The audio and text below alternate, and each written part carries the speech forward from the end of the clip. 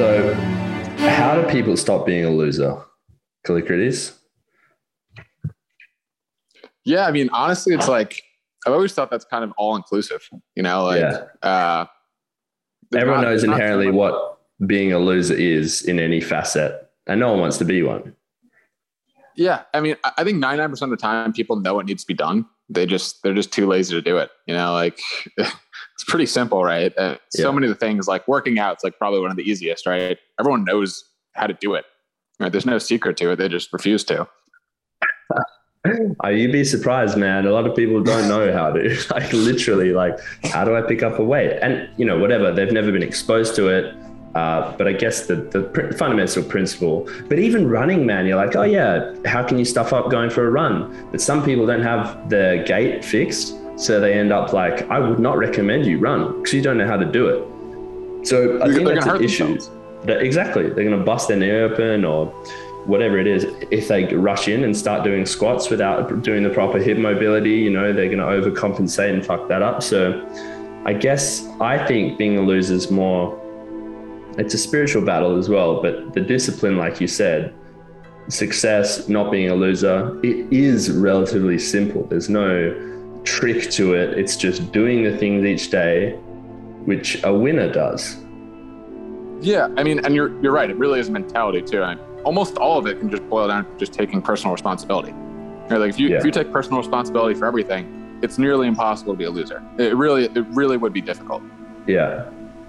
100%, because losers blame others, and through that mechanism, if you think your life is the way it is because of external factors, by default you don't have control over external factors, so that you're telling your brain, your subconscious and yourself that I have no control over my life. And of course, if you don't think you have control, then you're just going to be blown away by circumstances and inevitably be a loser.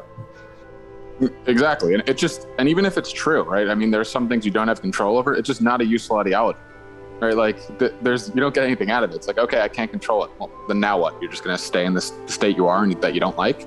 Yeah. It's just like, it's either you just assume everything is controllable and your responsibility and that you can improve your life, or you just stay with it sucking, and you can blame however many people you want. It's not going to change the fact that your life still sucks, Yeah.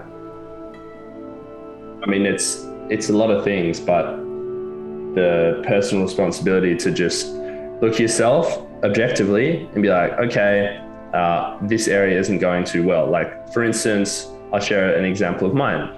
I have some minor back pain because my hips are too tight, because I've been, lifting heavy, not stretching properly, sitting for periods and riding and all the rest of it without adequately stretching as well. Now, I know why it's like that, and I still am personally just finding a bit of difficulty with forcing myself to stretch or whatever. Now, it's a bit of a cope, but I understand why my leg mobility is that way. So rather than having this, it is this task that I could inevitably complete at some point and fix my problem, but I'm aware of that. So it doesn't cause me the same distress, I think, as someone that if they perceive the problem as, oh, I just have lower back pain. Like, everything is in some way, shape or form fixable by you if you put in the work.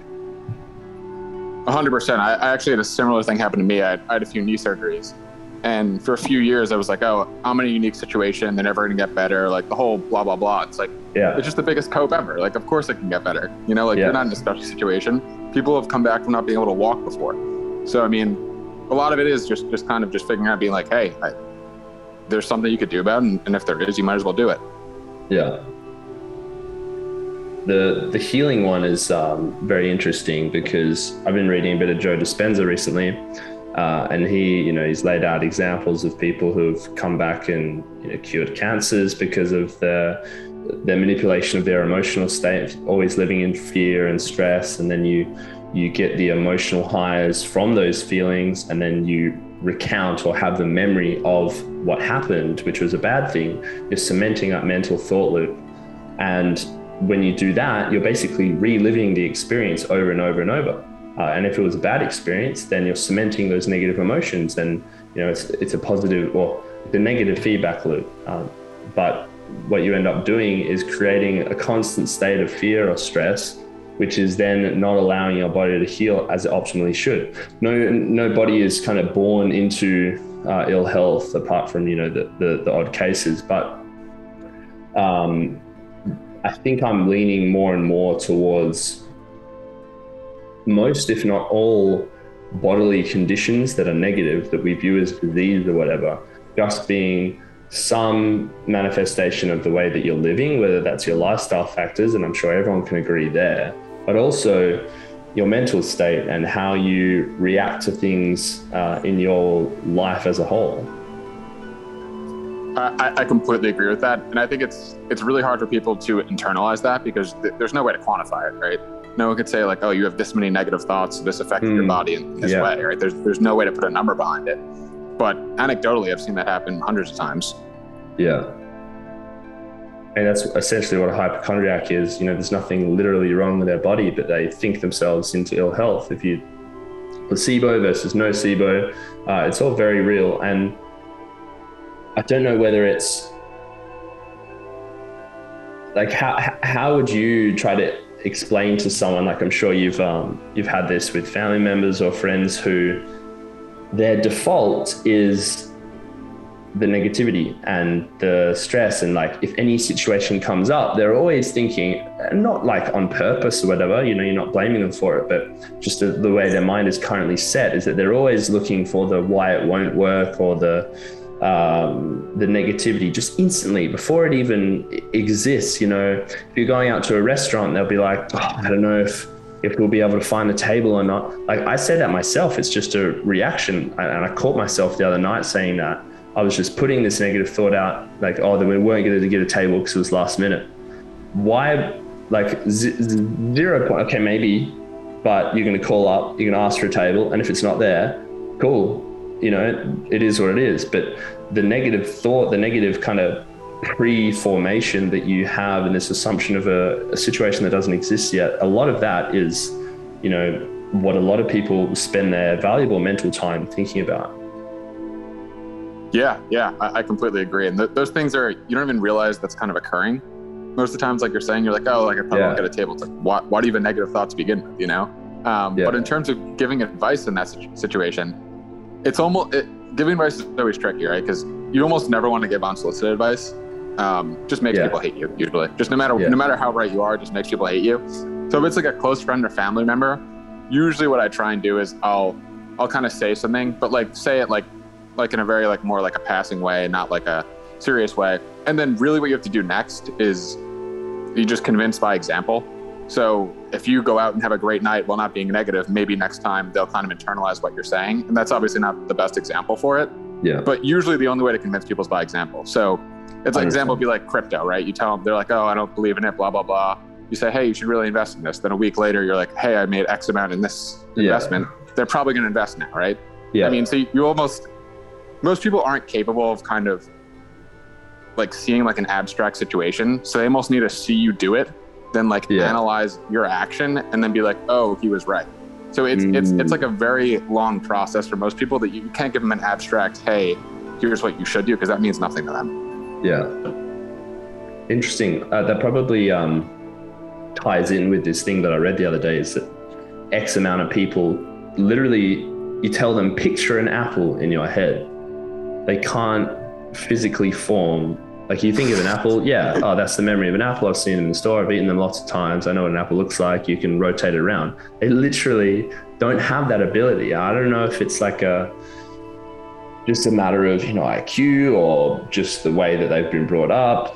Like, what do you think that is? And it makes sense then that we see a lot of the issues that we see today, where they can't abstractly think about theoretical advice that you would give them. Yeah, I think it's 100% genetic. There's not much. If you don't have the horsepower for that, you just don't have the horsepower for that. Yeah. I think it was I may be just spouting nonsense right now, but I think I saw something about the Army had like done a study on this a while back when it was like politically acceptable to do it. Yeah. And they found out like under a certain IQ, you almost couldn't recognize hypotheticals, which is insane. It's insane to think about, but a lot of people don't understand that at all. Yeah, like, what if this happened? What do you mean? What if it happened? It didn't happen. Exactly. That's literally what the conversations look like. It'd be like, hey, but it didn't happen. It's like, yeah, I know, but like, what if? They're like, yeah, but it didn't. And it's just back and forth. It's like talking to a wall. That's hilarious. So how did you come to be on Twitter? Because I'm interested. You're one of those people that seem to just only have bangers. Really unique perspectives about the world. Obviously, crypto, finance, real estate. I know you have your other page as well. But how did that all come about? Was it a creative process you kind of focused on? Was it a byproduct of how your kind of life has played out? What do you think of those influences have been to lead to your writing style and all the rest of it? Yeah, I mean, so I think how I first got there, it's so long ago at this point. I think I was reading Wall Street Playboy's blog back in the day, and they had a Twitter account. I think I just followed them on Twitter. And this, I don't know, maybe like 3 years ago at this point. Yeah. But I think that's how I initially got on there. And in terms of writing style, I've always had a really direct writing style. I would say I'm definitely influenced by them as well. I think their writing style is great. And I also have a lot of friends now who are like direct response copywriters who have very similar writing styles. So it's a few different influences. Overall, I kind of always have written like that. And I would say I tone it back a lot on Twitter. I mean, in what sense? Just with so many opinions you could kind of spout out that just it's not worth it for just in terms you of gotta hit us with those, no bro. Need to get banned every day. Like it's just like, look, there's a way of saying it without saying it. Exactly. But at the end of the day, it's like you don't want to have 100 people in your mentions every day just yapping, and that's you kind of want to avoid that. Yeah, it's interesting because a lot of the things that I would say most of normal people believe, but yes, you get the initial dopamine of like spreading that opinion, but is it conducive to any kind of meaningful discussion and manner other than shit talking? Probably not. Is it going to incense a lot of people? Possibly. And so is it worth doing? But on the other hand, I feel like you have to push the envelope to some degree sometimes. Otherwise, how does discourse kind of move, the Overton window? Someone makes a tweet that kind of introduces this unspoken thing into public consciousness in a way, or at least the Twitter consciousness. And as we know, Twitter is incredibly influential with the memes that it propagates, which kind of leak out into the real world. I think there is a balance between saying a safe opinion and also, putting a real banger out there. Yeah, and I 100% agree with that. There's a lot, especially with the size of our accounts now at this point, you can kind of definitely introduce an idea of the consciousness, which I think is pretty important if you can do it. And a lot of the people who follow us are younger guys. So yeah, it's great. Like I get so many messages where you're positively influencing them and then you feel great about it. Yeah. So when there's like a topic like that, I do try and push it pretty hard. And obviously a lot of it's hyperbole because that's the best way to get a point across. Yeah. So I don't feel bad about doing that at all. Like an example would be something like entrepreneurship. I don't feel bad about pushing that at all because I truly believe it's so important. So there are situations like that where you can really positively influence a lot of people, and you could do it with just pretty applicable and reasonable positions. So I heavily agree with the idea that we should push entrepreneurship, because ultimately, what is entrepreneurship? It's the act of building some profit-securing entity that you have control over and that doesn't rely on anyone else to make it run. That's ultimately what it is. Obviously, you have other people involved in the company or whatever, but you've got the final say whether it's open, it's closed, what it sells, how it sells, when it sells. And not only is that like just the most amazing feeling to have as a guy, where we kind of all strive for independence and, strength being by yourselves, very masculine ideals.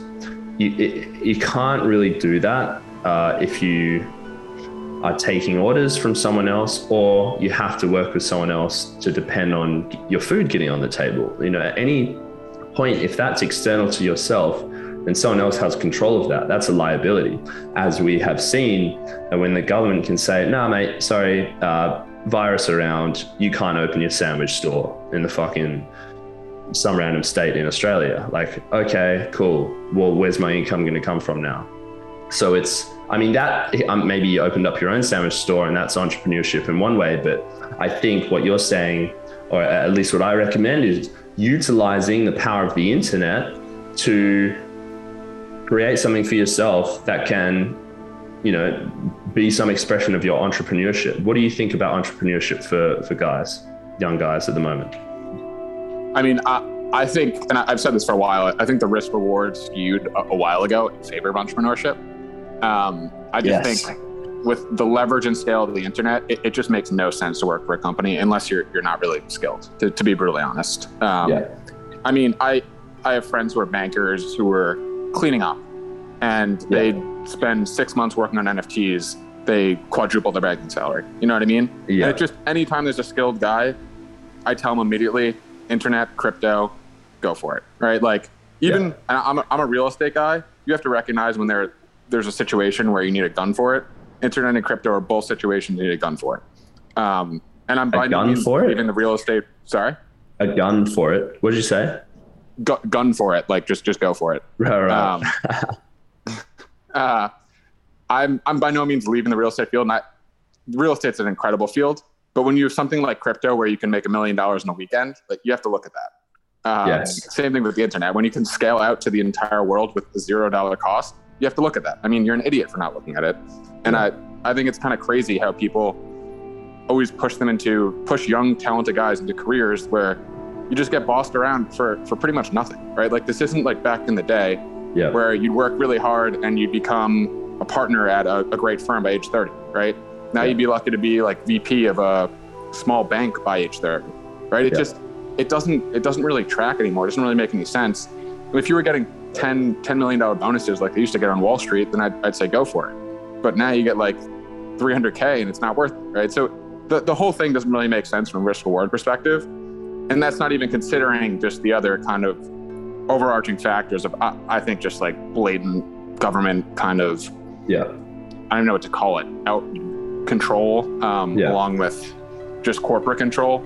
Like, I actually left my company right before the vax mandates and everything would have gone through, but I would quit on the spot, something like that. And it's not even about the vax itself. It's not about it. Just, they have no right to tell me to do that, you know? And I think if you're a red-blooded male with balls, I don't know how you like sit there for that, you know? Yeah, exactly.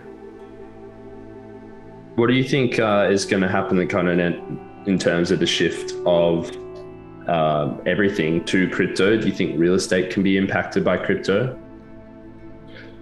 Yes, I think it's longer out than we think. Like, these types of things are really hard to do. I think the future is everything in real estate becomes on-chain. So say rents get paid on-chain, expenses get paid on-chain, the sales happen on-chain. So I do think that's the future. I think almost every company will be on-chain in the future. But whether that's 20 years from now, 50 years from now, I just don't know. And I've heard of so many people who want to profit off it from the real estate angle. And it's just so hard to do, because essentially what you'd have to do is create a marketplace. And when you're doing something like that, you probably need to raise a couple $1 billion in VC funding, and you have to hope your timing is right. And I prefer running profitable companies, you know? What about OpenSea for real estate? People could put their houses up like NFTs, and if you like one, oh, here's the ETH, and then now it's mine, the deed gets transferred to my wallet, and then boom, there you go. That would be the idea, yeah. And there are a lot of companies working on similar stuff like that. I just think as of right now, it doesn't really make a ton of sense, because typically the deals that get put on those platforms, they're kind of self-selected out to be the worst deals, because if you can get funding in another way, you do it the easier way. So like, it's kind of the same problem with every crowdfunding real estate platform, is you just get the crappiest deals. Yeah. All right. I think anyone has the capacity to learn some sort of skill and sell it on the internet. Like, it's not crypto stuff aside, where you can bluff your way into it 10 times because you saw a random tweet about it, you know, which is, like you said, something you have to look at. at least in some form, don't have this pride about like, oh, I shouldn't have to learn about crypto. Like, learn and understand MetaMask, DeFi, Uniswap, all these other little exchanges that are coming up, airdrop tokens where you just get free money if you hold certain things. Like, it's going to be like another financial literacy skill. And this is one of those things that, our kids will probably just have a MetaMask wallet and they won't have bank accounts, kind of scenario. So I think to be, as even in the grand scheme of things, in terms of the traditional finance system, you're listening to this now, you're still early, as they say, in terms of the amount of capital that's still in the major finance systems. Now, will that all collapse? And that'll be the catalyst for the inevitable shift to crypto. I think that's probably what will happen, is like when everyone realizes the banks have been lending out their money 9 times over, their money actually isn't in the banks. That's something very critical that everyone needs to understand. Like, that's a house of cards. And then crypto hopefully will be this less centralized option for everyone. But that's beside the point. Anyone can learn a profitable skill. I always like to try and encourage people to go about what they're interested in. But if you don't know what you're interested in, then okay, just get a money-making kind of skill and run that until you kind of figure it out. But anyone can do it, old, young, all the rest of it. I think people forget too. Everyone's like, oh, like not everyone's cut out for entrepreneurship. What do you think people did before big companies? Everyone worked for themselves. Yeah, like, true. I don't get it. Everyone thinks like it's like this thing where no one can do it. Every single person used to work for themselves and the entire planet until 100 years ago. And everyone acts like it's this crazy thing to work for yourself. It's not. Everyone can do it. Well, there might have been like, big castles that employed people and, all the rest of it, farmers, but they were just given food instead of money. Farmer, yeah, they're working, but they're still running their own. It's like entrepreneurship on their own land. Like obviously they're giving the crops to someone, and maybe they're maybe some of them are like sharecroppers or whatever. But almost all those people were what we'd consider today, at least some degree, to an entrepreneur. Or like they're not just sitting there taking orders all day. Yeah.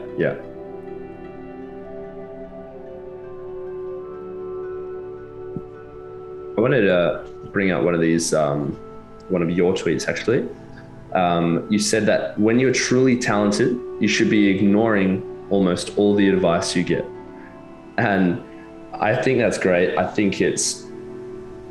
I always say about advice, does the person giving it have the real world results that you want? If yes, then they must understand it to some level.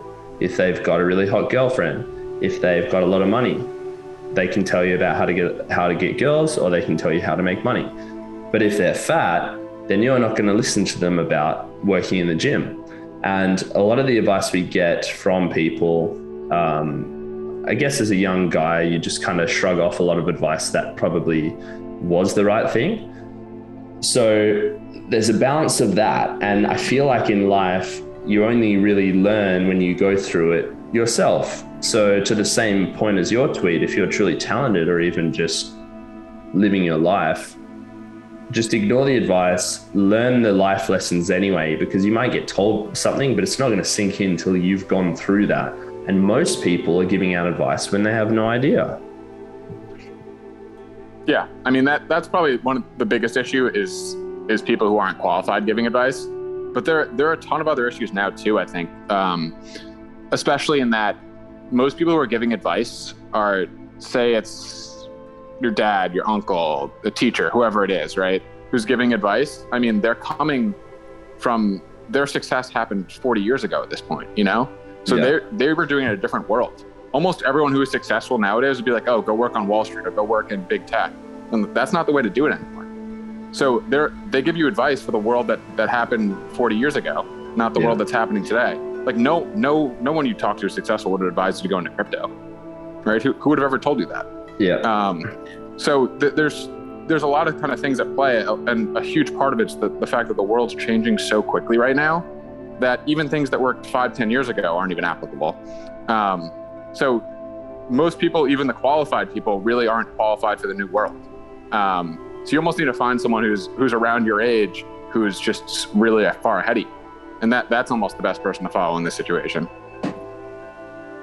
Like a mentor? Mm-hmm. Yeah, and I mean, mentors are still great once you figure out what exactly you want to do. So say you get on a track, like I have a mentor for real estate who's incredible. But he wouldn't have helped me get to the point I'm at, as in like making all the decisions that get to that point. He helps me when I have an issue and I'm like, hey, I've reached this point. I'm kind of at like a blockade. What do I do here? That's when it works, right? Yeah. But he doesn't choose the track for you. That's not how it works at all, you know? Do you listen to your intuition when you're kind of figuring out your path? Is it a logical analysis? What is how have you kind of navigated finding your path? Because that's what a lot of people ask me, right? Is how do I listen to my intuition? How do I find what I'm meant to be good at? Yeah, I listen to my intuition over every single thing. If everyone in the world told me I was wrong, my intuition told me to do something, I'd do my intuition. I'm really not kidding. It's you kind of have to have that power of self-belief and just belief in yourself, that you're right.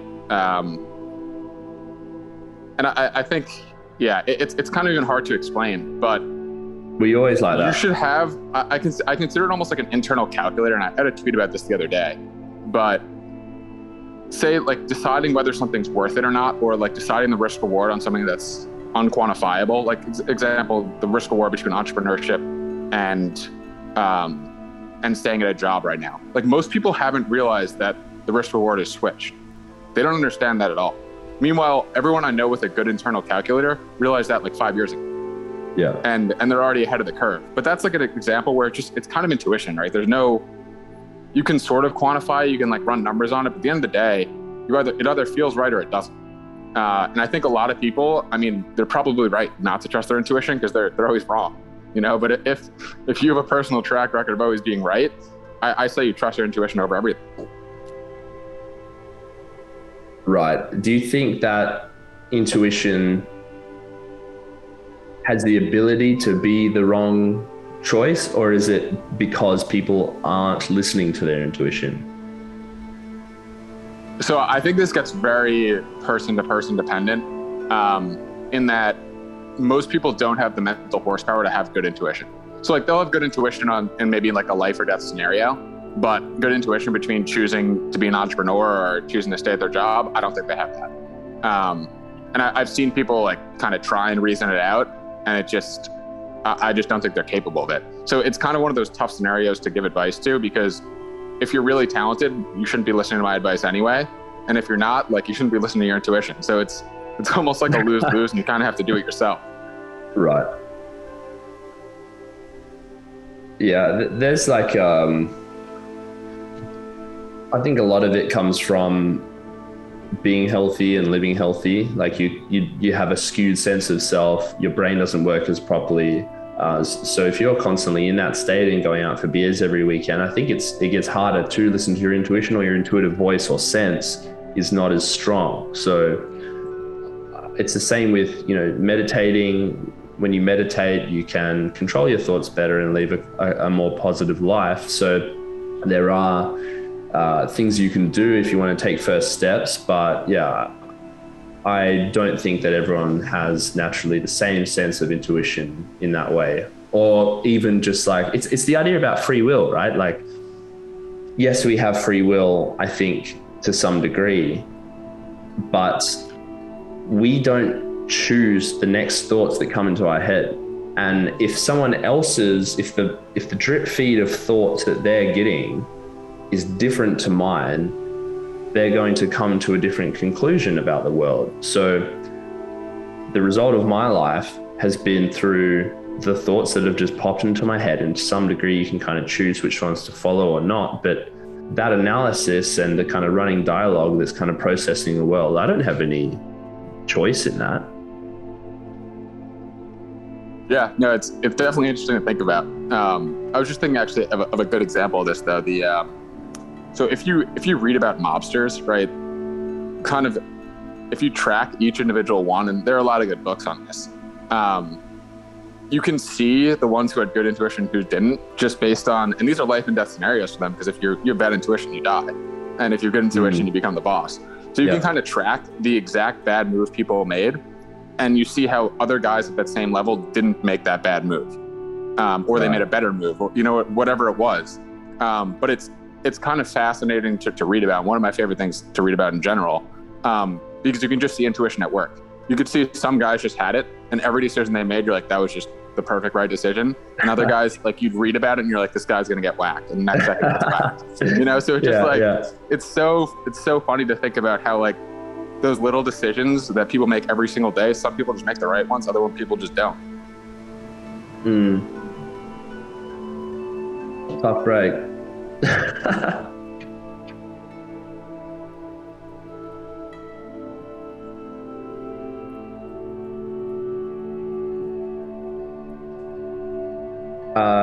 Can you let me know about positioning? Because I love this topic as a whole. I read a book on it recently, but what do you call positioning, and what is positioning for you? Yeah, so first off, I want to give a shout out to IPB Media on Twitter. He's kind of the guy who introduced me to it. But in general, it's kind of like how you're situated in life in every aspect. So say, like, socially, financially, whatever it is, right? And the idea is that things should be coming to you, right? Like, you look at someone like Leonardo DiCaprio, right? And girls come to him, right? It's not the other way around. Girls are coming to him. So you know that type of positioning is possible, right? So if you're in a position where that's not happening to you, your positioning isn't right. And obviously he has a lot of other things going for him, but he put himself in that position to begin with, right? Yeah. Anyone could have technically done it. So I think the easiest way to think about it is look at a person who's really, really doing well and try and reverse engineer that. And the other thing about it too is, once you see someone who's doing really, really well and positioned in a way so that everything comes to them, then you know it's possible, right? Because a lot of people will tell you, oh, like, it's not possible to be asked. It's like, well, people are doing it. I mean, not you, but other people are doing it. Yeah. So why not you? Yeah, positioning in the sense of literally finding a way to get in a position in life, a place on the chessboard where your next move, you're just going to be able to take a piece, and, you know, a business deal comes to you, or it's an area where there are girls, you know, just being in the place, literally, like, geographically in the place, but also financially in the place to take advantage of an opportunity that comes to you. Whereas if you didn't have the spare capital, okay, cool, you missed that one. You missed position there. Working out and gymming is another form of it. It's about getting in the right, because, like, you know, the more I learn about life in general, if you are in the same sauna as some bankers that mention this insider trading tip, and you just happen to be in that high-end health club, boom, you've made some money. And I would never inside trade, whatever, act on that information, because I don't do anything like that. But theoretically, if you were, you're in that position because you went to the high-end health club in a financial district and you spent time there and you had your ears open. You know, that doesn't happen to the person that's not consciously trying to design situations in their life where they are positioned for this easy win. It doesn't have to be hard. Yeah, I mean, one of the best examples of positioning I've ever seen kind of is one of my dad's friends. He basically got in all the IPOs during the .com boom. And what would happen is he would get in it, and I'm not a stock guy, so I don't know if it was like he got in pre-IPO, whatever it was, but he got in at like the pre-sale pretty much at $20 strike price. They would obviously underprice all those IPOs. Same day he'd sell it for like $120, make $100 on X amount of shares. They did it with every single company that went public. And he ended up making like 50 mil over the course of 2 or 3 years. And a monkey could have done it once he was in the position, you know, like, you don't have to be smart to buy it at 20 and sell at 120 every single day when you know it's going to happen. But it's all about the positioning. He made those contacts, he made those friendships. There was nothing illegal about it. But he just figured out how to position himself right, and he never worked again. Crazy stuff.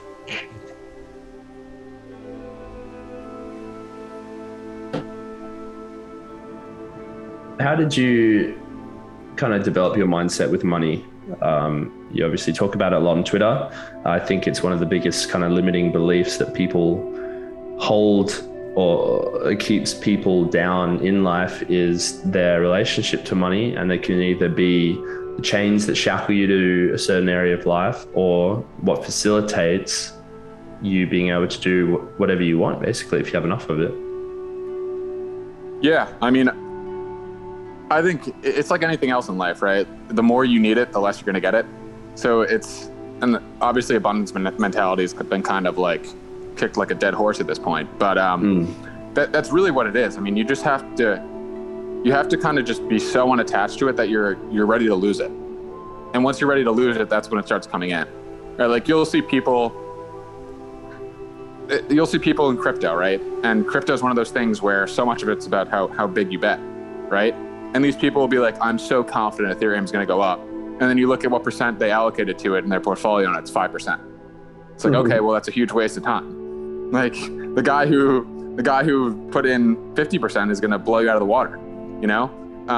So a lot of it is just that, being willing to lose it and being willing to bet big.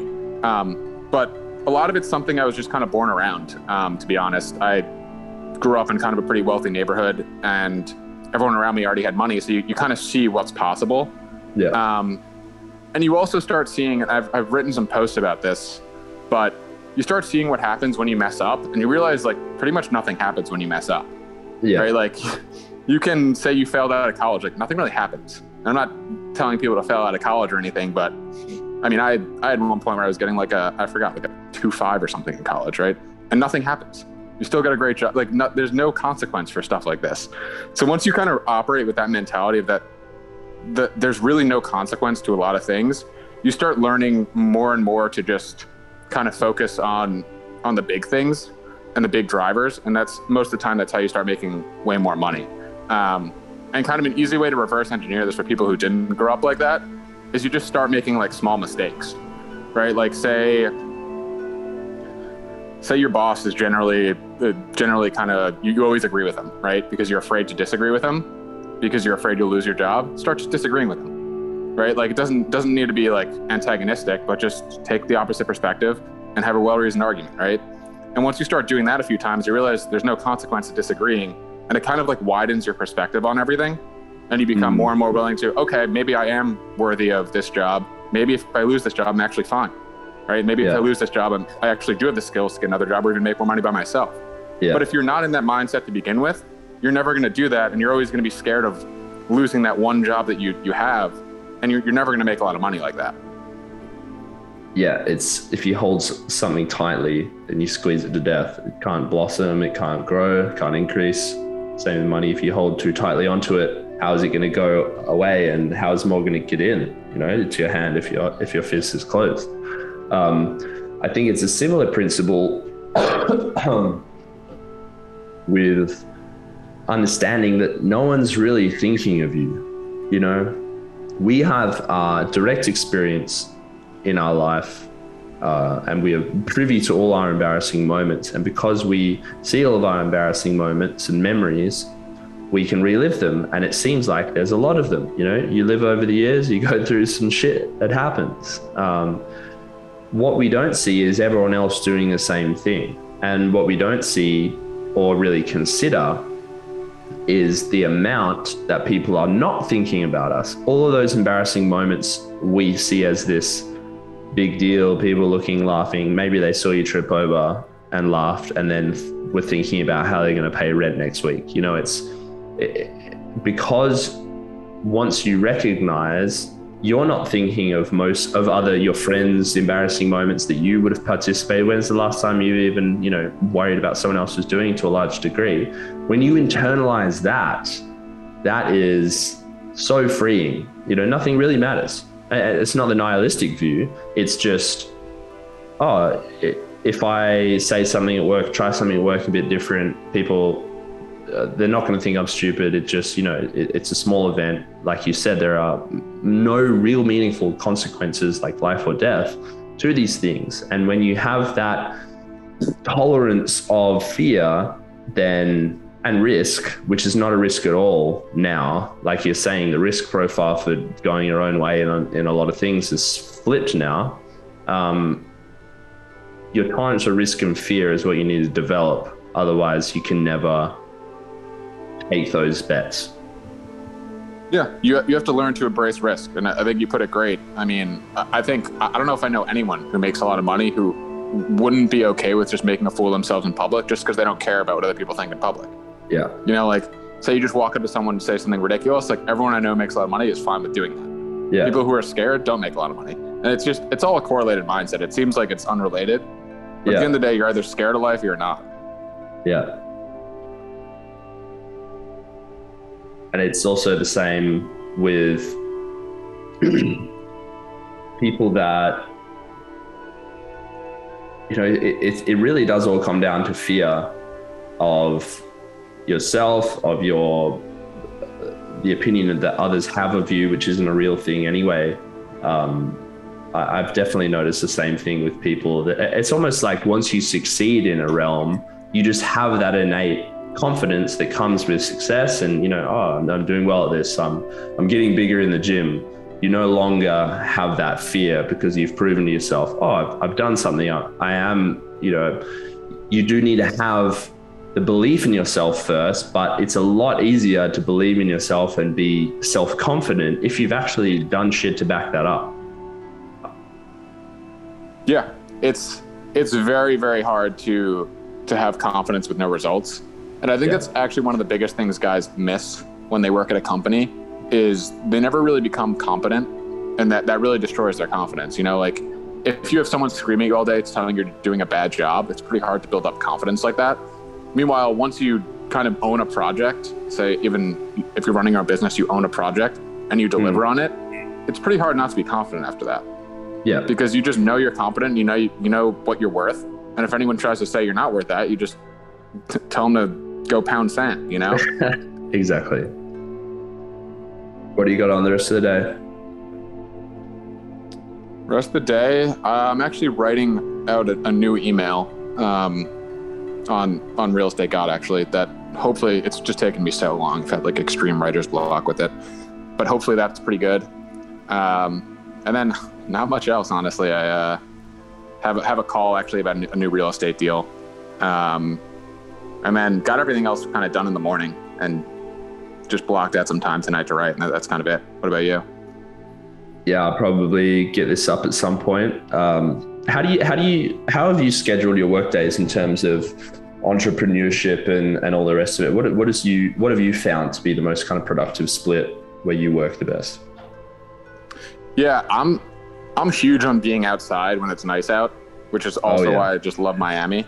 So I usually get up at like 9 or so. I'll do 2 hours of work, usually cook myself some food at like 11 or so, maybe noon, depending on how much work I have. Then I'll just go outside, go to the pool for like an hour or so, work out, and then I just come back in, do some work, and that's kind of most of my day.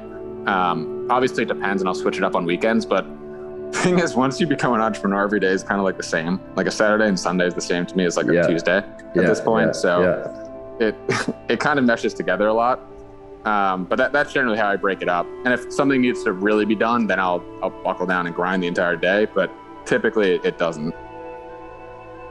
Yeah, I love it though. You know, you can kind of you have some good work each day, but if the sun's out, I'm going fuck outside and I'll take my laptop and I'll work outside. You'll lift when you want to, when it's not peak hours, cook good food. And then that's a good day where you've made some progress, you've kept momentum going, but you're also living in a way that's going to be, that's the other, you know, benefit to entrepreneurship, let alone the kind of monetary scaling aspect of it, is it enables you to have some freedom. Like, I don't see the point in being an entrepreneur if you are inside all day at a desk, grinding it out for 18 hours a day. Like, that's not, maybe your positioning is off if you have to do that, but I think that that's some people's perspective of entrepreneurship. And yes, there will be periods where you'll have to nut it out and not be able to chill on the beach all the time. But having that freedom is kind of, you can take an initial hit of income, even though it's very quickly more lucrative than most full-time jobs, because you have that freedom to do what you want. Yeah, and a lot of it's just your schedule just kind of getting shifted around, right? Where like when you have a full-time job, you're typically not working Saturdays and Sundays, and I'm almost always working at some point during those days, and that means you can kind of take a chunk out of the weekdays and do what you want, which I'm fine with, right? Like I would 10 times rather have some actual normal time during the day, and I enjoy my job. I still want to work out every day. I want to go outside every day. So I would way rather just be able to choose the schedule. And I think that's probably the biggest benefit. 100%. Well, why don't you just mention what you're doing with Real Estate God, and then I will leave you to that beautiful email that's going to come out. Yeah, let's hope it's beautiful. So right now I'm kind of working on a few things, right? I'm building out a private equity firm. That's intentionally going to be relatively small because I guess to dive in a bit, there's a few ways to build out a private equity firm. And one is to take on a lot of investors, raise a lot of money, but then you're almost buying yourself a new job, which I didn't want to do. So I kind of declined every offer I had to raise a lot of money. They'll typically take a piece of your firm too, which is not what I wanted. So I'm opting for the other route where I'm kind of building it small, mostly friends and family money right now. And then hopefully once I reach a point where I have just a lot of capital, just kind of sloshing around, then I'll almost phase them out entirely and just kind of run my own money. And that's what I've always really wanted to do. And I think every investor should kind of aspire to that. If you're really good, like why give up the returns to someone else? Mm-hmm. So that's kind of how I'm building it out on the real estate side. And then on the online side, I'm kind of doing a few things right now. Mainly, and I haven't rolled this out to Twitter yet, but I'm trying to build an education platform that shows everyone how to build a private equity firm just from the ground up. So I reveal everything, like every part of the deal, anything you want to hear, the acquisition process, how I analyze deals, how I asset manage deals, just kind of the whole thing. Except I won't give up my anonymity, so just won't give the location of the deals. But aside from that, I give up everything. Yeah. And hopefully what I'm trying to do is just transform education. I think the university system's a total scam. I think the MBA system's a total scam. So this will be extremely low cost, right? It's $25 a month. Mm-hmm. And I just show you how to build everything from scratch. You can have any questions answered by real private equity experts. And it's ideally, I just want to get kind of transform the entire system to the point where no one has to like go into $250K of debt to learn about it, you know? I think that's one of the most ridiculous things that we have right now. And I think with the scale of the internet, the beauty of it is that you can have a teacher teach thousands of people at once at scale versus having to sit in a classroom with 20 people and shell out $60K to learn it. Yeah. So this, hopefully what it will be is just, and right now it is just purely practical learning. So everyone can just hit the ground running at an incredibly low cost. And I'm pretty excited about it. Oh, it sounds sick. And people can follow that on Real Estate God? Yeah. Like I said, I haven't fully rolled it out to Twitter yet, just to my email list, but I'll be rolling it out shortly. Cool. Well, thank you, Callicrates. Appreciate your time, appreciate your wisdom. And I know this podcast is going to get a lot of losers winning in their life. Certainly hope so. It was great talking to you. All right. Catch you, bro. Have a good one. All right. Talk to you later.